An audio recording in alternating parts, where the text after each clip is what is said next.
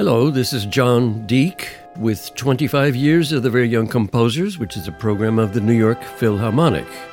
The music we're hearing now is by very young composer Elizabeth Egan, and it's called Wanderlost, performed by the New York Philharmonic. This is Scene 15, Opportunities Gained and Missed. After the Philharmonic strike ended, and with things beginning to return to normal, Pierre Boulez was experimenting brilliantly with Philharmonic Hall, now named Avery Fisher Hall. The acoustics had been improved, funded by the Fisher family, but Pierre wanted to institute a new physical format whereby the orchestra would move out into the center of the hall and be surrounded by the audience. This was the beginning of the, quote, rug concerts, unquote, an astonishing innovation whereby the audience, instead of sitting in plush, deadening chairs, would be seated on the floor, on rugs with pillows. The sudden clarity of the acoustics out in the middle of the hall were thrilling. We could accurately hear the other side of the orchestra. The lower sonorities were liberated and resonant, and there was an air about the sound which both orchestra members and audiences commented upon repeatedly. I myself felt so closely in contact with the audience that sometimes I would even lean back and exchange greetings with audience members, enjoying their opinions. Unheard of. The other Boulez innovation was the perspective encounters. Pierre had wanted to bring the orchestra out of the formal Lincoln Center atmosphere down into where, as I've said, the new musical thought was happening. He secured the Cooper Union Auditorium, an historic place near the East Village in downtown Manhattan, where Lincoln himself had made an important address just before the Civil War. It was not a perfect concert venue, as there were old-fashioned pillars obstructing the view from some of the seats, but the acoustics were quite good and the place well situated, as I said. It was here that Pierre was truly in his element. He led the creation of the repertoire in such a way that even his propensity for serious post-Webern serial music was not exclusively dominant. In other words, he insisted on hearing and presenting a multitude of new idioms and styles of music which I enjoyed playing and hearing. He presented Charles Warrenen and Philip Glass, Milton Babbitt and Bill Bolcom, Lucia Dlugoszewski, and me. In 1974, Boulez had heard a performance of Jacob Druckmann's Valentine for solo contrabass, and in a chance elevator meeting, he suggested to me that I try learning that piece, as he thought I might do it well. Well, I did my best. I worked like crazy on the piece, consulting many times with Jacob Druckmann himself, and Pierre programmed it on the next prospective encounter. Somehow the work spoke to me deeply, and though it was tonally quite abstract, I was excited to dig into the structure, the poetry, the sensuous implied story, and even the dance of it. Jacob was encouraging of my interpretation, and the performance turned out to be a lasting success. It got positive reviews in the Times, the New Yorker, and many other publications, and immediately CBS TV contracted to have me perform it on its Camera 3 series, with Pierre doing the interview. In the next decade, I must have performed it hundreds of times all over the U.S. and abroad in music festivals and concert series. My hero, Leonard Bernstein, also heard it and was lavish in his praise, perhaps overly so. Hey, but who am I to complain? I showed Pierre some of my scores, and he invited me to write a piece for next year's prospective encounters. By this time, my style was beginning a strange sort of change. I couldn't say why, but I was turning back to a more tonal language and somehow felt myself speaking in my music more to the public, to non-musicians, and to children. Although I didn't direct myself to any particular audience, I wasn't trying to be audience-pleasing, it just felt right. I was still influenced by the surrealists, though in an absurd, sometimes comical way. The piece that came out, called Dire Expectations, was stylistically in line with the work I had been presenting at the Kitchen with Jim Burton and others in a particular work I called The Terror at Magnolia Mansion. In fact, Jim helped me with the tech of the work, which was considerable. I had developed a style of writing that I called Sprechspiel, or speak playing, perhaps a takeoff on Arnold Schoenberg's Sprechstimme, or speak singing. I had the instrument literally imitating the words of human speech. And remember my being influenced by Jimi Hendrix and possibly the trombone in Peanuts. The results were inevitably comical, which was fine by me, and although not always completely understandable, like people trying to speak with their mouths covered, I could write whole conversations and have the translation, as it were, projected on a screen like silent movie subtitles. I had such fun with this technique, often writing lengthy program notes for the performers on the subtle art of imitating human speech in Sprechspiel. Dire Expectations used these techniques in part of the piece, where the violin as heroine was paired with the hero, the contrabass, and struggling against the evil scientist, the trombone, percussion, and electronics. Both the violinist and bassist were equipped and trained with wah-wah pedals, which made their playing even more speech-like, almost to the point of understandability. I might add here that at the first rehearsal of this piece, it was the New York Philharmonic, after all, and Pierre was late. Jimmy Chambers, looking at his watch, said to me, "John, get this rehearsal started. You have to get up there and conduct." Yikes! I'd never conducted my orchestra before, and there were chuckles and eye-rolling as I got up on the podium. I was so nervous I couldn't even think straight. I apologized, but it didn't matter. Even before I'd gotten to about measure 29, I think, the concertmaster got up and whispered to me rather loudly, "John, this measure is in 3/4, not 4/4. My own piece! From that moment on, I got a clearly renewed respect for the conductor's art for sure. But at that moment, thankfully, Pierre appeared, and all continued quite well to my relief. At the performance, Dire Expectations was well received as hilarious and perhaps with a more serious underpinning. If one could imagine the ultimate serious artist and technician, Pierre Boulez, himself conducting this score with meticulous dedication, I was in heaven, and Pierre wound up clearly having a great time with it. The work was cheered by the audience, well reviewed in the press, and I appeared to be on my way, as it were. But there were other currents pulling me out to a dark sea. I took a year's unpaid leave of absence from the Philharmonic for the 1976-77 season. It may or may not have been a good idea. I thought that I wanted to form a new music group with Jim Burton, Garrett List, Rhys Chatham, and fellow Soho composers and performance artists. We did play some cool concerts and wrote some fine music, but the group never completely gelled. I also wanted to climb mountains in Canada and Alaska, but without the constant schedule of the Philharmonic to occupy my mind and keep me from thinking about personal issues, I began to fall into a depression. My parents, as I said, continued to escalate their battles even in divorce, failing to adapt to any new relationships and continually pulling me into their fights. I began to feel alienated from my own family.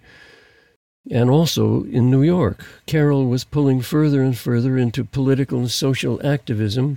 Alex was 4 years old now and needed us both. I loved him, but I needed to take a break. So I prepared to go off on an extended trip to Alaska, intending to traverse a mountain range that, as far as anyone knew, had never been climbed. My partner, Bob Rosen, was to go with me, but at the very last minute, with plane reservations already made and my gear assembled, he had to cancel due to family issues. What was I to do? I decided, irresponsibly, to go and do the trip alone. It turned out to be almost 3 months, during which I enjoyed hanging out with new friends in Juneau and even making an acquaintance with the then governor of Alaska, Jay Hammond. Jay was a hiker and an outdoorsman, hardly like the politicians to come. This was 1977, before the Alaska Pipeline, when there were still vast roadless areas and virtually unexplored territories in the state.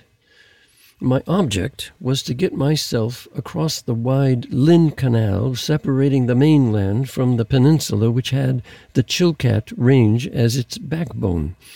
I often stood looking across the sound, the water, at that gleaming range. The Chilkats, a thrilling, totally snowy, glaciated range that had been ignored by climbers because its peaks were not as high as the nearby Fairweather Range or Glacier Bay National Park. Lynn Canal is not actually a canal at all, but a broad fjord running 90 miles in length across from Juneau north to almost Skagway. My aim was to traverse the entire Chilkat Range, or almost, and doubling back to the little fishing village of Excursion Inlet on the Pacific coast. Hiring a boat or any craft to get across those treacherous waters was prohibitively expensive. But one of my Juneau friends knew a bush pilot who flew supplies to villages on his float plane and gave me his address. I went there, and sure enough, the next day he said he was picking up some mail and supplies in Skagway and would be happy to drop me off at a pond near the tip of the Chilkat Peninsula for just a few dollars. I couldn't believe it. So the next day, early, I showed up at the little airport, and off we went. I don't even remember his name, but for most of the ride he was asking me when I wanted him to pick me up. I don't want you to pick me up. I'm going climbing in that range, and I have no idea when or where I'll be coming out. He almost refused to believe me. Funny, I don't remember how foolhardy I was being. I was just so excited by the glorious sight of those mountains. Well, we did a sharp turn, and he expertly landed his float plane in the pond with hardly any room to spare. I didn't see how he'd have enough of a water runway to actually take off. As I waded to shore, I waved to him. He waved back at me. "Good luck," he called, rolling his eyes and shaking his head. He wheeled his craft around, gunned the engines, and easily cleared the trees on the other side. I stood there for a while, in the deep quiet. My emotions were running wild. Fear, excitement, awe. I realized how huge the wilderness was that I had to travel, and how small I felt. No one knew where I was, nor how to reach me. This was long before cell phones. I realized how heavy my pack was. I looked at the typical West Coast jungle of trees that I had to cross in order to get up to Snowline and onto the glacier. I took a deep breath and dove into the underbrush. Scrambling and thrashing my way through, I finally got up and out onto the snow. I put on my crampons, held my ice axe to the ready. "I can do this!" I remember shouting out loud. "I can!" And I did. I won't go into the details of the days of climbing and the nights sitting with my little stove and heating dinner. The climbs were wonderful, and I had to retreat several times because of daily storms that blew over, but basically the weather was good considering it was late April, early May in that territory. I had almost completed the traverse of the range and had only one more unclimbed peak to go. In the evening, the sun was setting quite late, I set up my tent, made my supper, and as usual, put my almost empty food bag out on the glacier away from the tent. My only protection from predators at night was 2 pounds of mothballs strung at either end of the tent, a precaution that an old-timer had told me to take, saying that bears and mountain lions hated the smell of naphthalene.